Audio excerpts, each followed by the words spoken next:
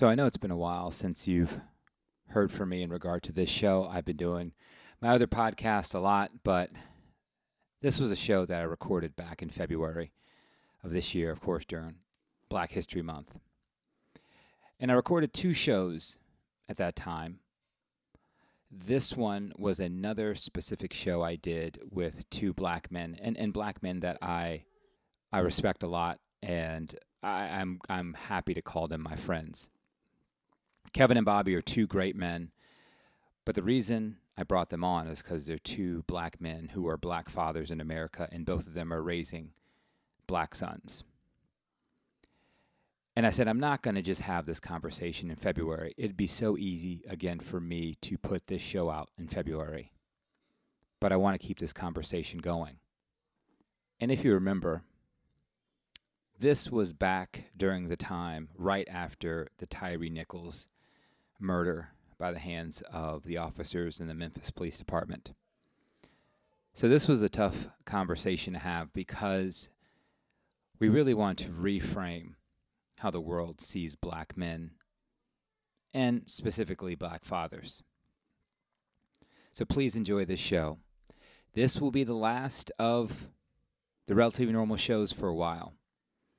I'm going to take a hiatus. One, because I do want to work on some other projects. And two, I need to just think about where I want this show to go. Has it run its course? Is there more I want to get out of it? Or has it done exactly what I need it to do? So again, pay attention to how the black man and the black father is portrayed in the media, is portrayed on news cycles, is portrayed in your own heart and mind. I really appreciate Kevin and Bobby for allowing me to have them on my show. So please enjoy.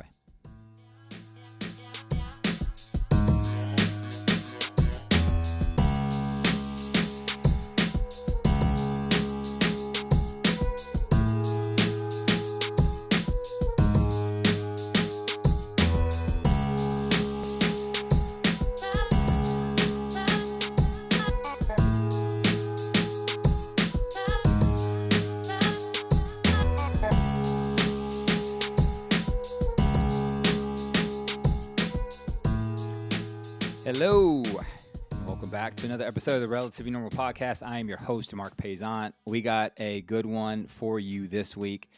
I invited some friends, and I'm going to do something different this time. So it is Black History Month. We all know that.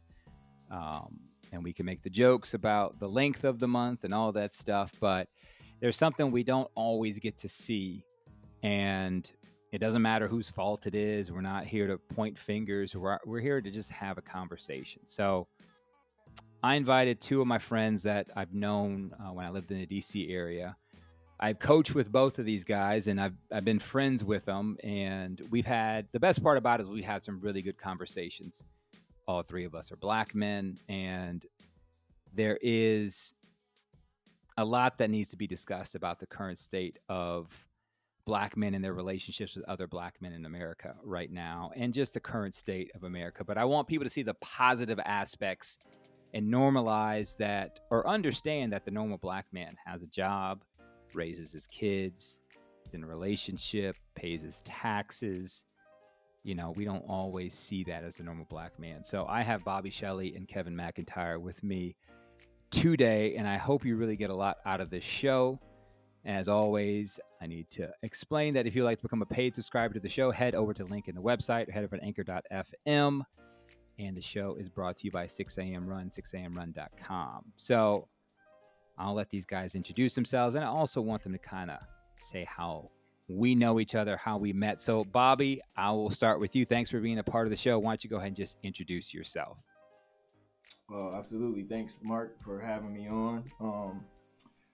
I don't even know where to start, man. I was lucky enough to meet you through just a common passion in basketball and working with the kids. I living in the Arlington area, kind of starting to come of age a little bit. Wanted to find a way to give back to the community,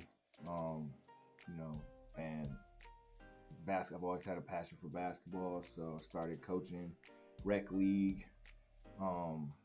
Dave Marr saw me coaching rec league, gave me a shot at travel basketball as the commissioner. A few years later, you took over as the commissioner, and I was itching for a chance to coach an A team. And you gave me my first chance to coach an A team. You told me it's different. It was different, but it was a good experience. And through that year, through my ups and downs, I leaned on you a lot for just advice and just checking myself, making sure I was kind of leading the kids in the right way, because it was such a up and down season. And I think after that first year, I kind of grew into it a lot more and started developing a lot better relationships with the kids, started learning how to empower my assistant coaches, and still reach out to you here and there just to check in and, make sure things are good. So I'm originally from Detroit, military brat, grew up all over the country. Graduated Michigan State in 2000, and man, I'm getting old. I don't even know what year. You don't even want to say the year anymore. Like, I believe it was 2006. I graduated Michigan State College of Communication, and just been learning and growing ever since, man. So my time in Arlington with Arlington Travel Basketball, and with you and those kids and Dave and Joe Kuba, and really helped me mature. And had a kid of my own around that time, around towards the end of my run at ATB. He's 8 now, so it's probably been about, I want to say, about 6 years or so. Yeah, we had some good times meeting up before the season at the restaurant, going over plays, things like that. So that was fun. Appreciate you, Bobby. K-Mac, Kevin, go ahead and introduce yourself, kind of, and tell how we met. My good friend Mark, thank you for inviting me on, man. You have to know how excited I am to work with you again. So I'm Kevin McIntyre, originally from Washington, D.C., former Army combat veteran, senior lawyer in Washington, D.C. I met Mark actually through his wife. I worked with his wife, and I got to know Mark, and I told him how afraid of her that I was, and he would always say, "Man, look, man, she's soft, man. She's a softie, man." I'm like, "No, Mark, I'm afraid of her." So I remember I started coaching in the Upper Marlboro area, and I was kind of just calling Mark like, "Hey, I know you coached, and I know you did this for years," and I was calling him and getting tips and advice, and he was kind of mentoring it through me, mentoring me. And one year he called me and said, "Hey, Kev, you ready for the big leagues? What's up with some Arlington travel ball?" So I said, "Hey, let's do it." And I did it, and it was Mark, and we had another coach that was coaching, and I'm looking at these guys in amazement, man. Like these guys really know what they're doing, and they kept pushing me, and I'm like, "Nah, I'm just kind of here to learn. I'm picking up everything." And one day, one game, they just both happened to be unavailable. "Oh yeah, I can't make it." And so they forced me to coach. And I won the game, and they were like, "See, what was the problem? And that was probably the best coaching experience I had, and working with Mark, the friendship that we had, the conversations that we had, and we maintained contact over the years. So good to see you again, Mark. I appreciate both of you. Yeah, we had some good times, and you're hearing a lot about coaching and just, three guys who love to give back to the community, the world can always, use good coaches. So, and what I'm trying to do with this is kind of open the door for other Black men to reach out and open up and keep conversations with Black men that they admire, and just make sure that mentorship level is there.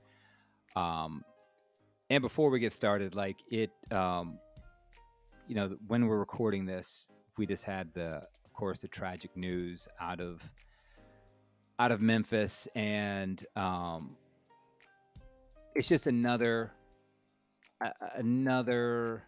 example of why it's so hard sometimes just to explain why you feel the way you do. And I want to let you guys kind of talk about this a little bit, but the Tyree Nichols, I'm not going to explain what happened. If you don't know, just, I don't know where you've been living, but I kind of want your feedback, because I had a friend text me after this whole thing happened. Very sincere text. Mark, I'm so sorry these things keep happening. I don't know when the world's going to change. I don't even know what we do. Just checking in on you, which I think was very nice, very sincere. And the first thought I had in my mind was how numb I was to it, and how much it really didn't affect me like I thought it should affect me.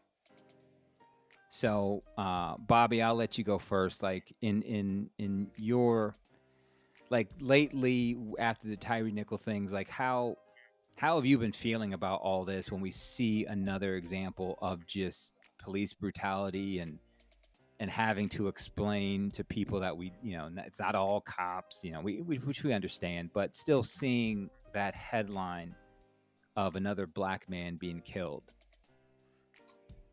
Man, I think the biggest thing for me, this one hit different. I mean, again, like, there's a history, and like you said, there's a numbness to the history repeating itself and how often and that happens. But this one hit different for me because those cops were brothers. Mm-hmm. And that one really spun me. I really didn't know how to, I guess, like, it didn't make sense. It doesn't compute. Like, it doesn't. Normally, in those situations, I look at the, they're usually white cops. Mm-hmm. So with them being, black cops, it really, I don't know. It elevated more so the previous thoughts that I already had around, law enforcement being somewhat of a gang themselves, mm-hmm. to a certain extent.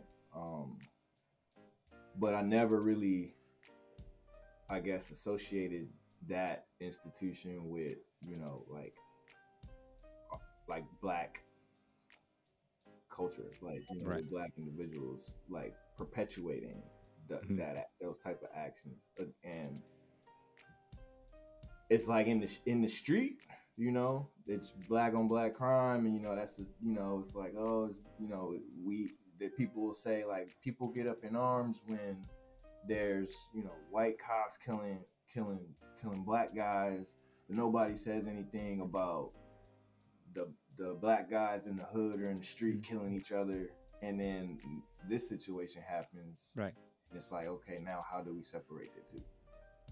You like, it's at the end of the day, it's just human, just like, it's not I mean, I guess it is, but then it's like, we gotta start in our own, like, inside, like, where we talk about how we treat each other. And I'm kind of numb to it too, to a certain extent, but I also know, like, the only effect or only change I feel like I really have is to be an example to, mm-hmm. like, my son and my friends, and people who see me and have human decency and courtesy and compassion and understanding how to de-escalate, and just knowing where those lines are, because a lot of times, sometimes it's just a matter of just not crossing a certain line once you do cross that line, it's really no coming back. Yeah, no coming back. Yeah, I the fact that you saw the the thing flash on the screen and you see the victim and then you see the cops and you're like, whoa, that's different. Like, I don't even know. In KMAC, like you've worked in law, you've been an attorney, like you're around cops a lot. Metro PD, you've been around a lot, and other, PG County, all that stuff. So when you see this story, like, how does it make you feel? Yeah, so very similar to Bobby. This one hit different in a way that I didn't even expect. So I know very well what happened. I looked at the transcript, but I cannot watch the video. I have a problem with watching extreme violence like that, and with this being brothers, it just, I could not understand the vitriol, the level of anger for a person that hasn't even done anything. What it made me do, and I had quite a few conversations about this with other brothers, in the barbershop and at the work. I'm kind of like, why were these guys beating him like that? How could you beat somebody like that looks like you? And inflict that kind of injury? Even if they didn't kill him, they would have inflicted enough injury for this guy to be almost permanently disabled. And what it did is it took this issue outside of race for me. And I said, wait a minute, this is not a white cop thing. It's not a black cop thing. It's a cop thing. And what I do know is that had this been a white person, they probably would not have beat this person like that. So then I said, okay, it is a race thing. It really doesn't matter who the attacker is, but it definitely matters who the victim is. If this were a white male, they would not have beat this guy like that. They looked at this brother and said, he's nobody. Nobody's going to care about him. He's worthless. His body is worthless. And they killed him. And so I can't watch the video. Won't watch the video. And we need conversations about this. We have to talk about what the problem is. Why, as brothers, we can hate the way we do, and why we subscribe to a system that is designed to kill us. You're absolutely right. I started to watch it, but then I kind of asked, one, I'm with you. I can't watch that stuff. I don't watch that stuff. And then I started watching. I was like, what am I going to get out of this? Like, what am I going to get out of this? I'm not going to get anything. I'm just going to feel worse, or I'm going to feel hatred. And I don't want hate in my body. Like, I don't want that. So, I appreciate both of you talking about that. And I wanted to kind of move on. I don't want this to be a somber moment. I kind of want us to celebrate each other, but I felt, remiss to talk about that.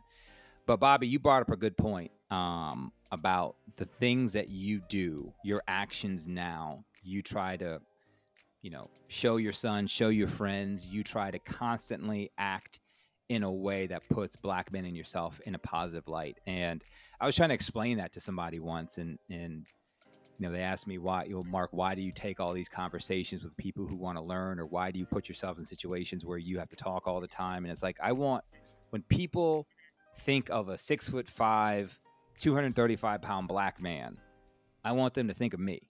Like, I don't want them to think of the hood dudes you see on drama. Yeah, I don't want you. Debo's good dude, but I don't want you to think of that immediate negative image of a black man. I'm the college educated. I have a job. I'm the normal black man. So, Kevin, you being in law, veteran, have law school, you've worked, you've done well for yourself, married, have a good looking kid. How old is he now? How old is Lil Kev? 21. Oh my God. Oh my God.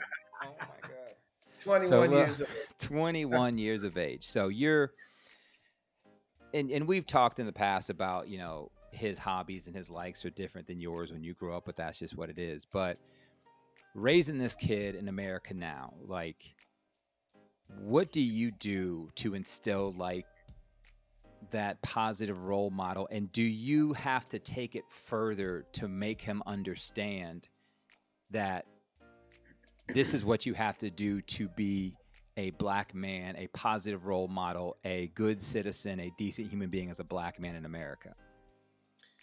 Yeah, that's a good question. So with Kevin, you know, he wasn't raised in an urban environment like I was. He was raised in Texas, he was raised in New Hampshire, and then he was raised in Loudoun County. So some diversity, and sometimes it was mostly white. And so he grew up kind of not really knowing much about African American issues and things like that. So it was my job to kind of expose him to things. I would bring him around my DC family. I would take him to museums. I gave him books. And most importantly, he watched Dad. You were talking about being normal. I'm a normal dad. I'm educated. I go to work every day. I worked hard. So that's what he saw. So, in one vein, it was successful because he didn't really understand a struggle. But on the other hand, he didn't understand a struggle. So he has this entitlement that I didn't fully understand. I also taught him how to express himself and how to be an individual. And so that's the individual that I raised. And now he's presenting it back to me. And I don't really know what I want to do. I'm just going to figure it out. I'm not really sure. I'm not passionate. And so I have to explain to him, Kevin, well, look at how you live. Look at how you grew up. Look at the resources that you have access to. That's what you want to provide for your child. And you have to start now. And so that's the struggle that I'm having with him now, you know, jump starting the pilot light so that flame can burn. And it's a little process, and I think he's very comfortable. And we're getting there. You know, it's not at my pace, but it's at his pace. So it's a process. And Bobby, I'm gonna get to you real quick, but I do want to ask: have you had to have the talk with your black son about his interaction with law enforcement? Oh yeah. In fact, his mother texted me today. She said, you know, I think we should get Kevin a dash cam. And I said, you know what, you're right. And I told him, I say, Kevin, even though you didn't grow up like I did, even though you're not a 6'5" black man with a beard, if you're stopped by police, what do you do? He said, well, Dad, I'm going to have to comply so that I can live another day. So we've had that conversation. And that made me sad in itself that my son now has to worry about being stopped by the police and not see the police as someone who assists. So I did have that conversation with him, and he's aware of what to do. Most importantly, he said he'll call Dad if he stopped. Yeah, that's good. It's good you had the conversation. It's tough that we have to have it. Yeah. Bobby, you're a little different. Your son is 8. It's kind of hard to say if he'll comprehend what's going on, or if you had to have that conversation with him. But you have a different generation than Kevin does. Both of you and I do. You know, what do you do day to day to kind of raise him as a black boy right now? But he, you know, all things, you know, being equal, will be a black man in this country one day. Yeah, man. I work on myself a lot, honestly. Like I said, like I got a lot of stories from when I was younger, you know, like I've changed and grown a ton since I was 21. Even before then, you know, 17, 18, my experience is totally different. And at that time, I didn't have, you know, the Mark Paisants and men of that cut from that cloth, and you know, outside of maybe a counselor from school or something like that. But I look at myself because I know that I'm the example how I carry myself and how how I like Kev was talking about teaching his son how to express himself.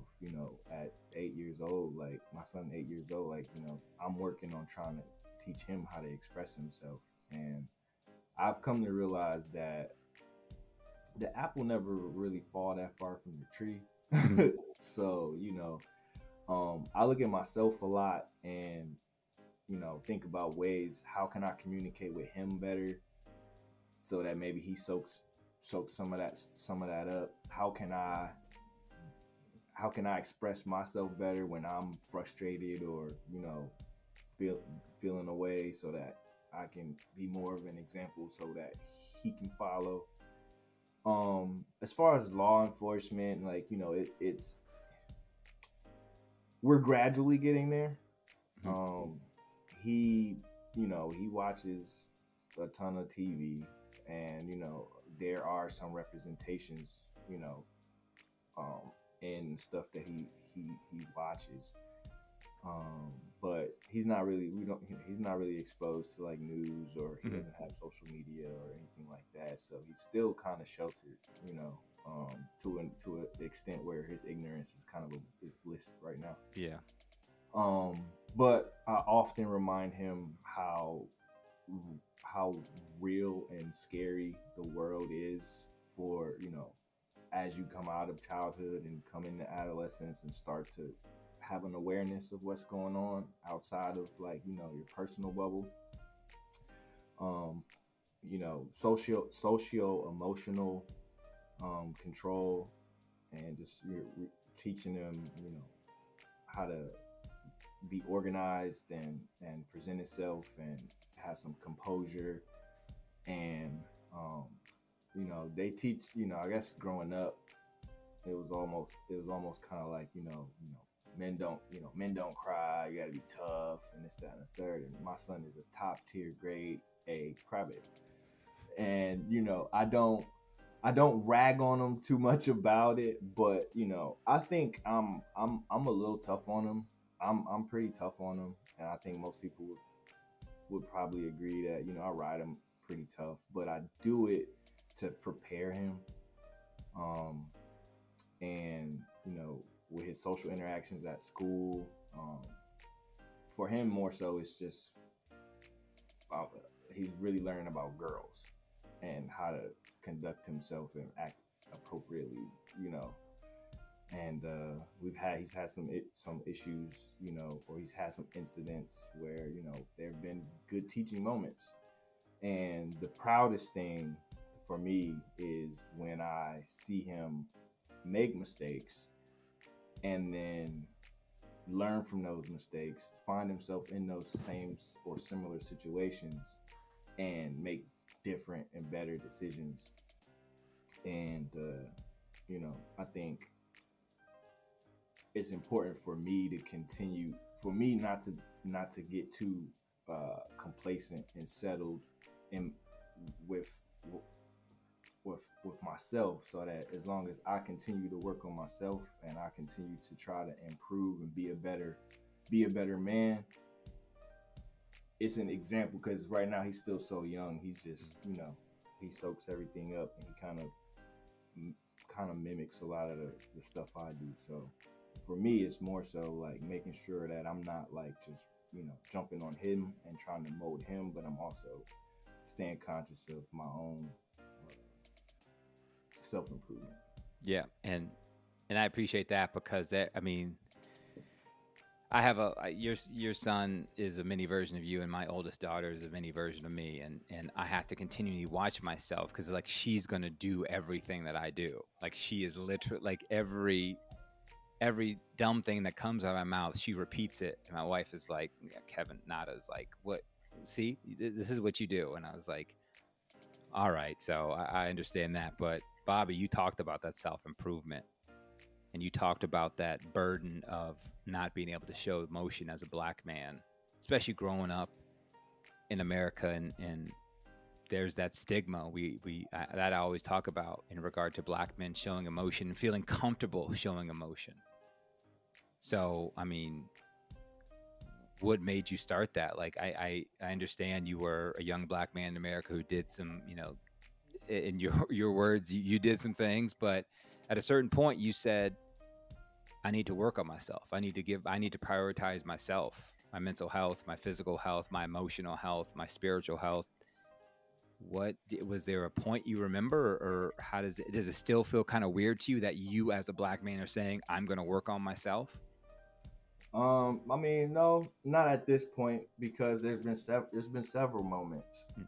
There's been several moments in different phases of my life where I realized, like, I got to be better, right? And I think that's kind of where it starts, even going back to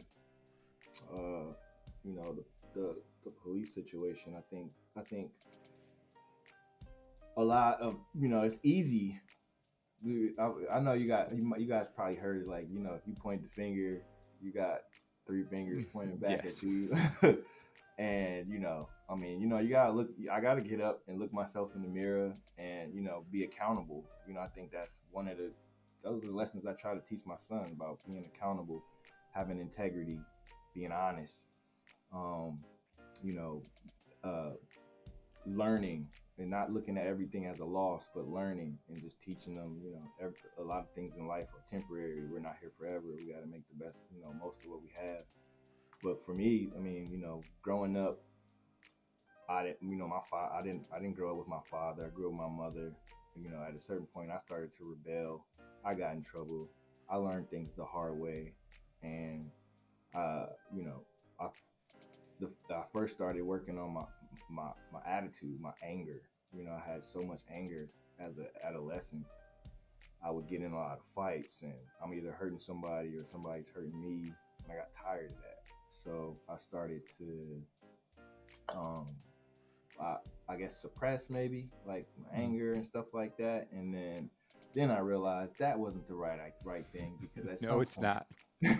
at some point it bubbles over, and then now you're burning everything down. So then I learned I had, all right, I got to take another step. I got to start learning how to talk. And, in those moments where I'm having an issue or frustration, or don't sit with it or don't swallow it, find a way to talk, or find an avenue to vent, get it out. I think exercise is great. Basketball was awesome for me as an awesome outlet. It gave me an opportunity to yell at some kids for a good reason.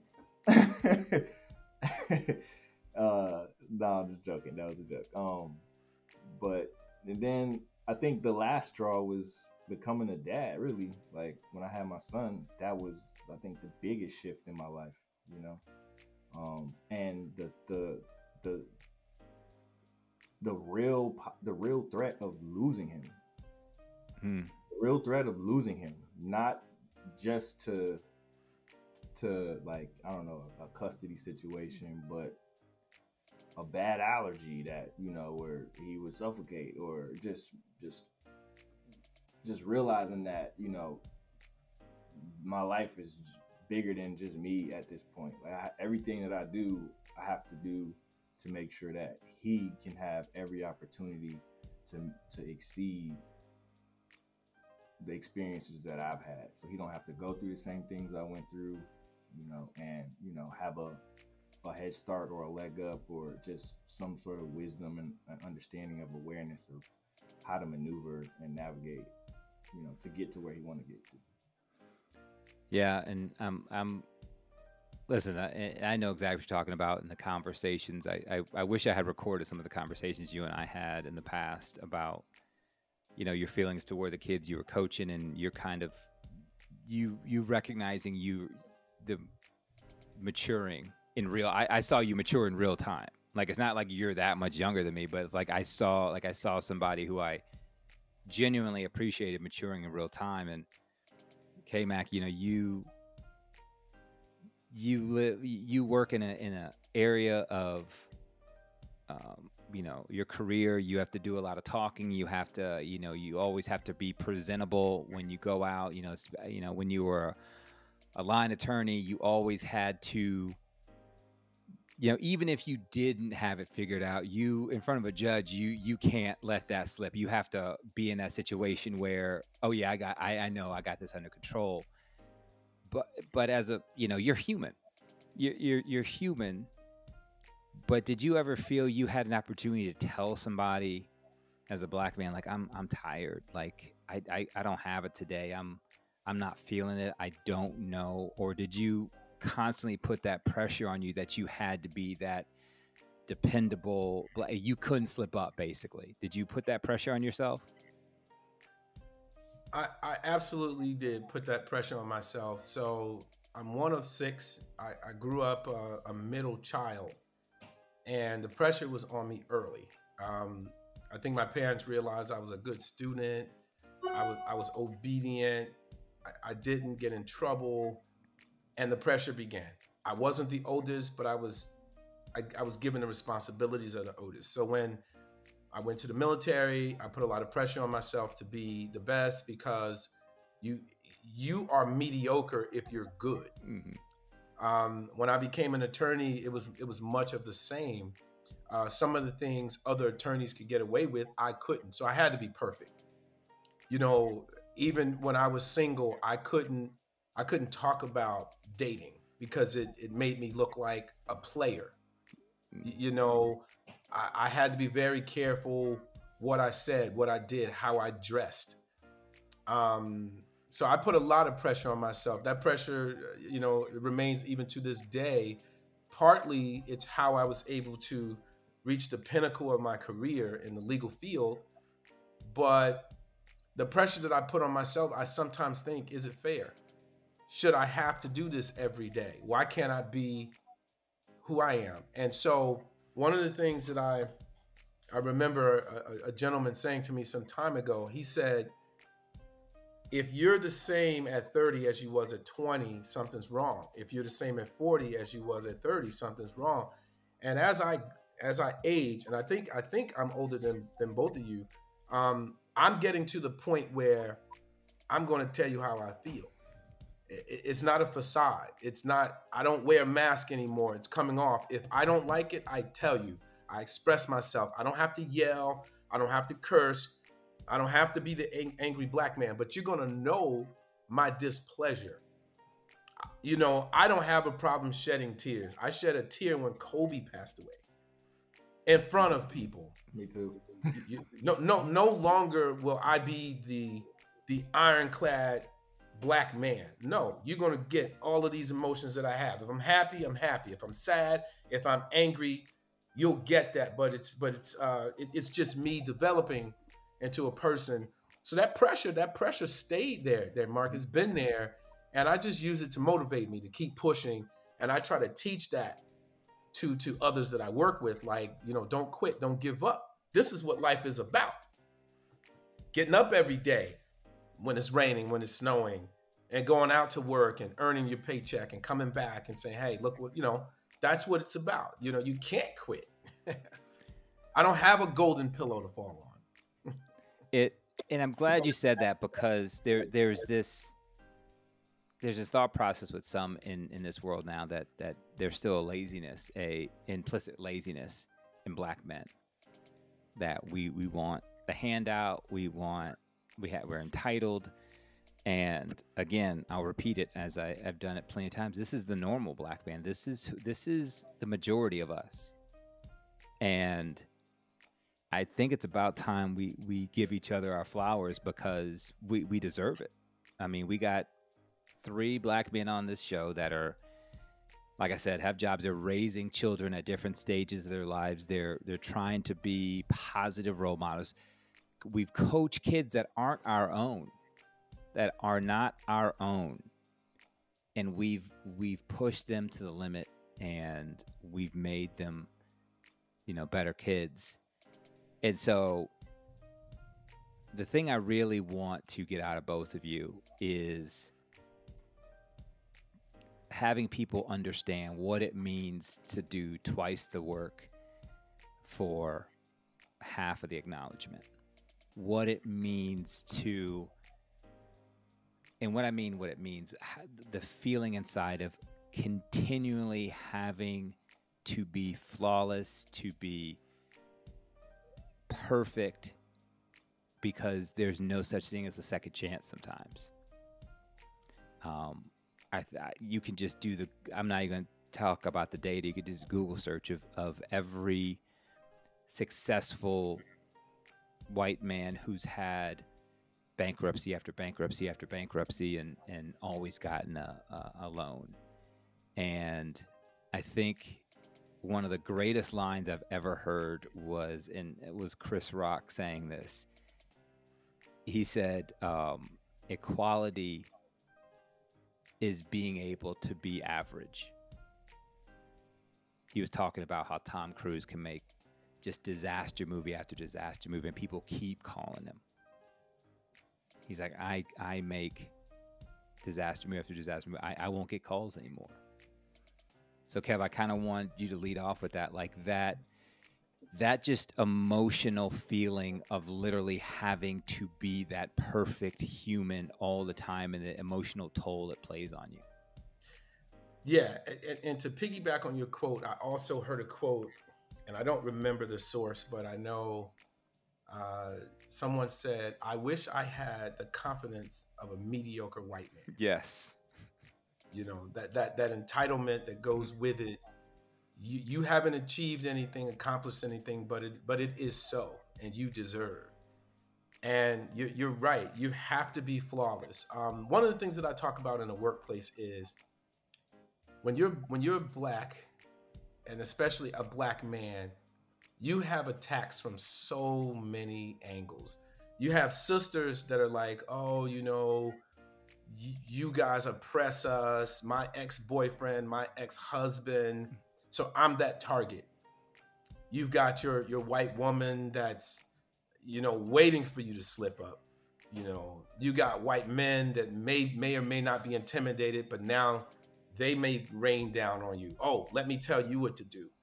So you get it from all sides. So once again, I am getting to the point where I will express myself to you. I will call you out on your foolishness. And, you know, people will always talk about you behind your back. But you know what? It's behind your back because you're looking forward. So criticize away, because I won't impress you with my words. I'm not going to convince you of anything with my words, but I will convince you with my actions. And I've done it time and time and time again by outworking people, by staying on task. And most importantly, and this is something we really haven't talked about, I have principles. I have a moral code that I follow, and that keeps me on track. And by following my principles and my moral code, I'm always consistent no matter what I do. And if you watch me over time, you will go, wow, look what you've been able to do. And I think that's definitely something that we need to pass on to people, our young people. Have a moral code, have character, you know, have a philosophy that you follow. You know, buy into these words, you know, honor, respect, duty, loyalty. These things mean something. Follow your code. And no matter what the winds of criticism bring, you will rise above that. Love that. I love that, man. I appreciate that. Bobby, same thing for you. Like, what, you know, you work in a very competitive field. You work in IT startup right now. So you're working, you know, a lot of hours. And, you know, what is that feeling? Do you have that pressure on yourself to continually be perfect all the time? And what is that emotional toll like? I used to a point where my hair started falling out.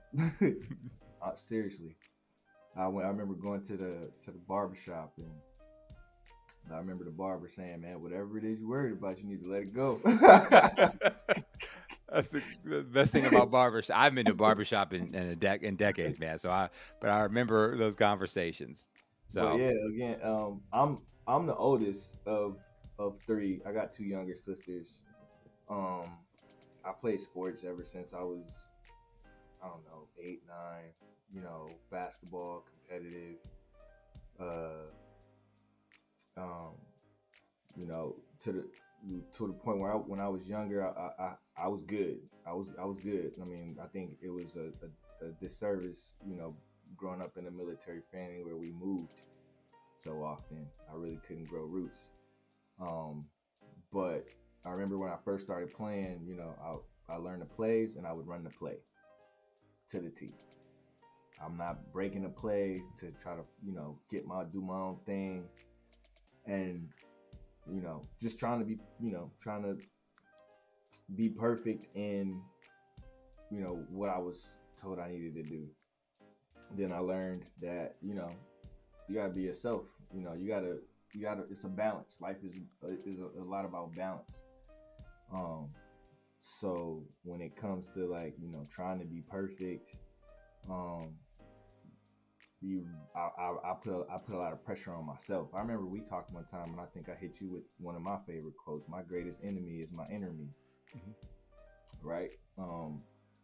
So you know, coming out of the environment that I came out of from high school, and then just, you know, we're not gonna talk about college, but coming out of college, moving to Virginia, it's white collar area, you know, suits. I'm wearing suits to work now.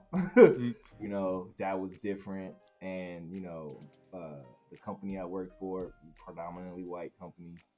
I'm entry level, you know, so the pressure's on automatically right out of college. Even in college, you know, I had, you know, pressure to try to be perfect, but it didn't hit like it hit when I hit the workforce and was out of school and had to pay back student loans and try to afford things for myself.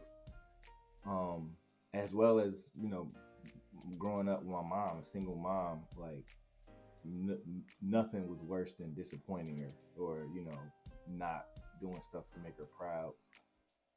But when I hit the workforce and started working, you know, I wanted to be perfect. I wanted to as close to perfect as I could be. I'm trying to earn some money, you know, create a life for myself, and burning the midnight oil, working late hours, afraid of being judged for really trying to work against the stigmas that I already know that exist for, you know, somebody like me. That's like, hard. You know, That's a hard thing to do, man. That's an extra burden for us. That's an extra burden. And a lot of times the setup is there. You might not see it, but a lot of times the trap is already set. If you're not hip enough, you'll walk right into it. So, yeah, you know, I wanted to make sure my stuff got done on time, and, you know, but then I left my first job and took another job, and that was the one where, you know, I tried to be perfect, and hair started falling out. You know, working late hours. Left that job, and now where I'm at now, I know myself.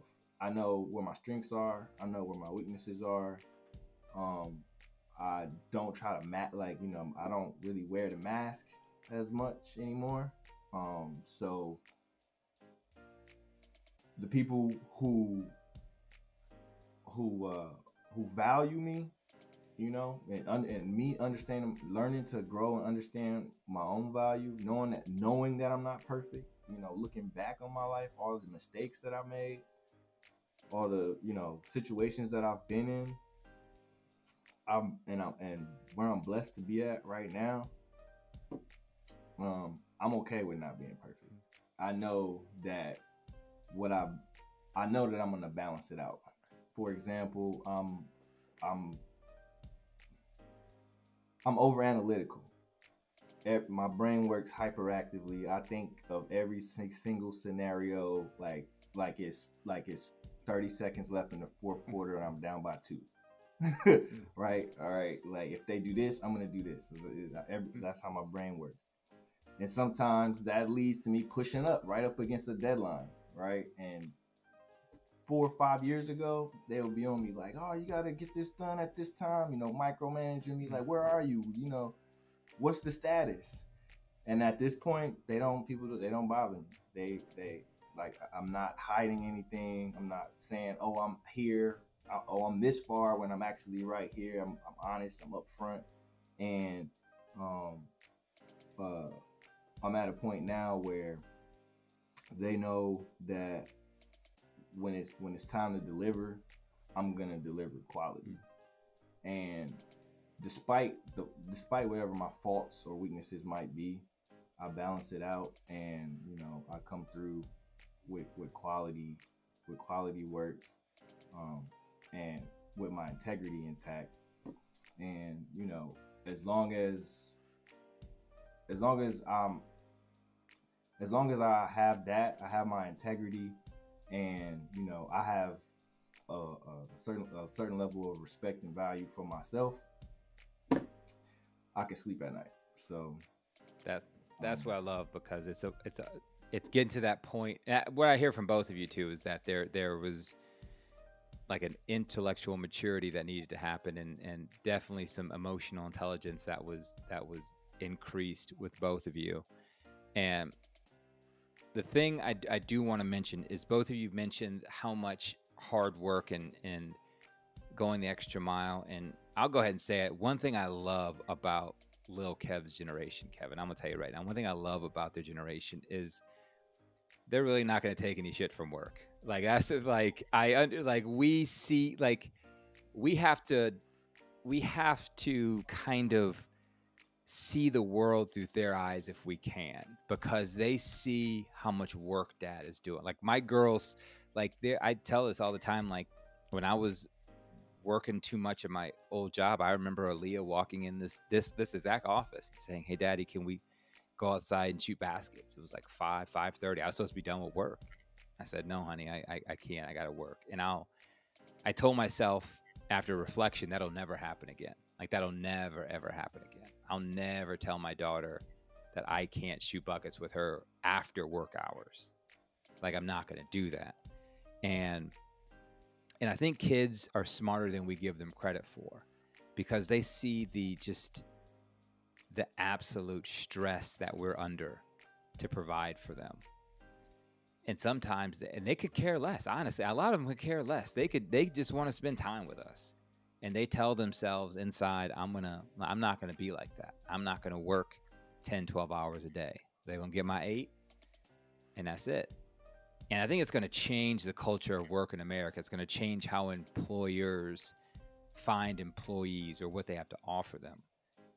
But with all that being said, before I let you guys go, I have one last question that I want both of you to kind of answer for me. And it might be a little easier for you, Kevin, because your son is of age. But Bobby, if you have a young black man who's 22 right now, just got out of college, and is about to go start their professional life, their career, what do you, from what you've learned of how you've lived, what do you tell that young man right now?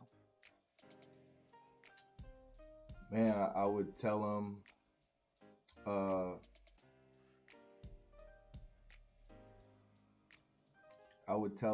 to, one, believe in himself, trust yourself, have faith in God, do right by others, and save. I mean, again, like, everything in this life is temporary. Like, so everything that glitters is not gold. Work on yourself, and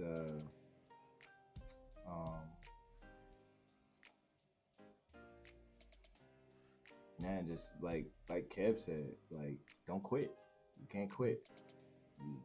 Take your losses as lessons, and learn and grow. Never stop growing. Don't get complacent. Even if even after a victory, you win a championship, celebrate your wins, but keep preparing. Stay prepared. Get ready for the next run, because the hits gonna keep coming. Life is ups and downs, peaks and valleys. You just gotta trust yourself, trust in your faith, and things will work out. I can appreciate that, Kevin. I don't know if it'll be easier for you. I know you've had to at least started this conversation, but you know, black man, 22 years old, graduated from college, starting his career, starting his life, you know, what do you tell that person right now?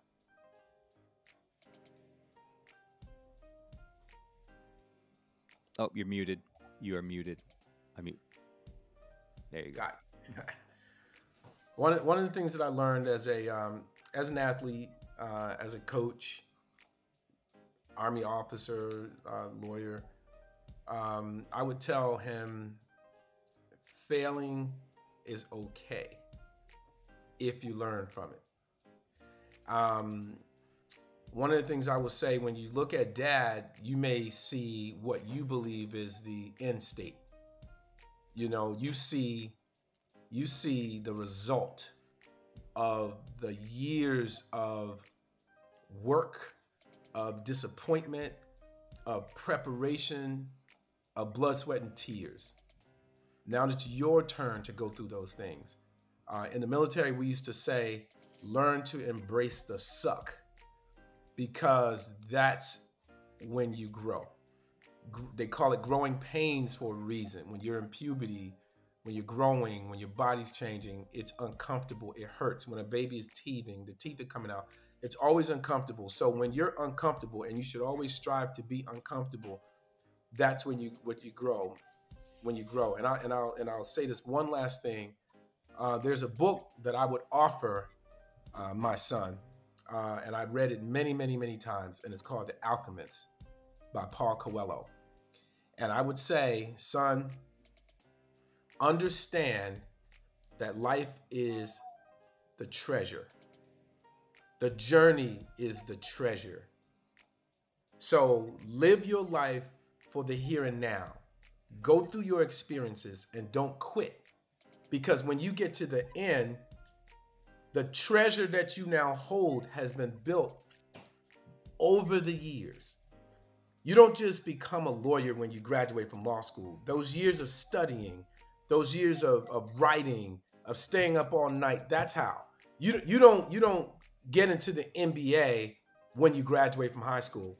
You started at 6 and 7. You played travel ball, shooting in the gym, dribbling the ball with the cones. Embrace the process. Embrace the suck. And that's how you become what it is that you want to become. I think both men just said it eloquently, and I love the fact that none of your answers were based solely around, just taking care of other people or their job. Like if I were to ask this question to somebody 50, 60, 70 years ago, the answer would have been, get yourself a good job, find yourself a good woman, and take care of your kids, and don't worry about yourself ever.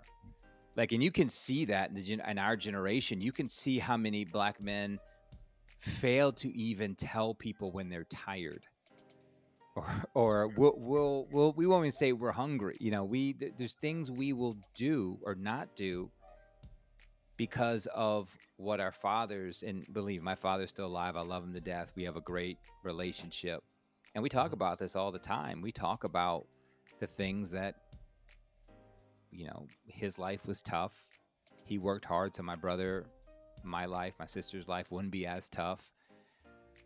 My kids got it sweet right now. They got a good school. They got iPads. They can play in any league they want to play. And there's 1,000 different basketball leagues. I don't have to travel an hour to play on some team.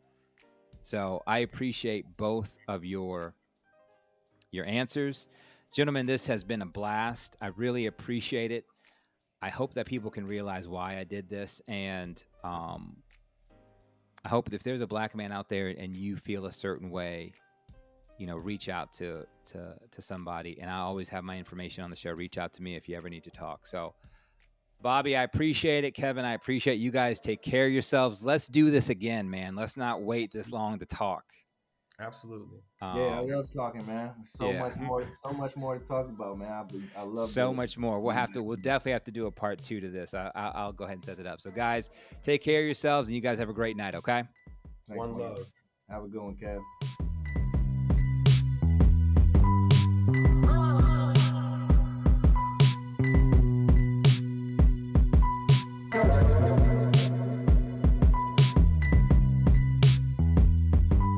A huge thank you to our two guests this week. Kevin and Bobby, you are two amazing men that I'm so glad to call my friends. As always, we need to continue this conversation. Black men, we need to make sure we're available for other black men and everybody else. Just take the time to think about how you look at, how you think of the black man, the black father in America. The show is written, produced, and edited by me, Mark Payzant. And if you or anyone you know is in crisis, please contact the Suicide and Crisis Lifeline by dialing 988 on any phone.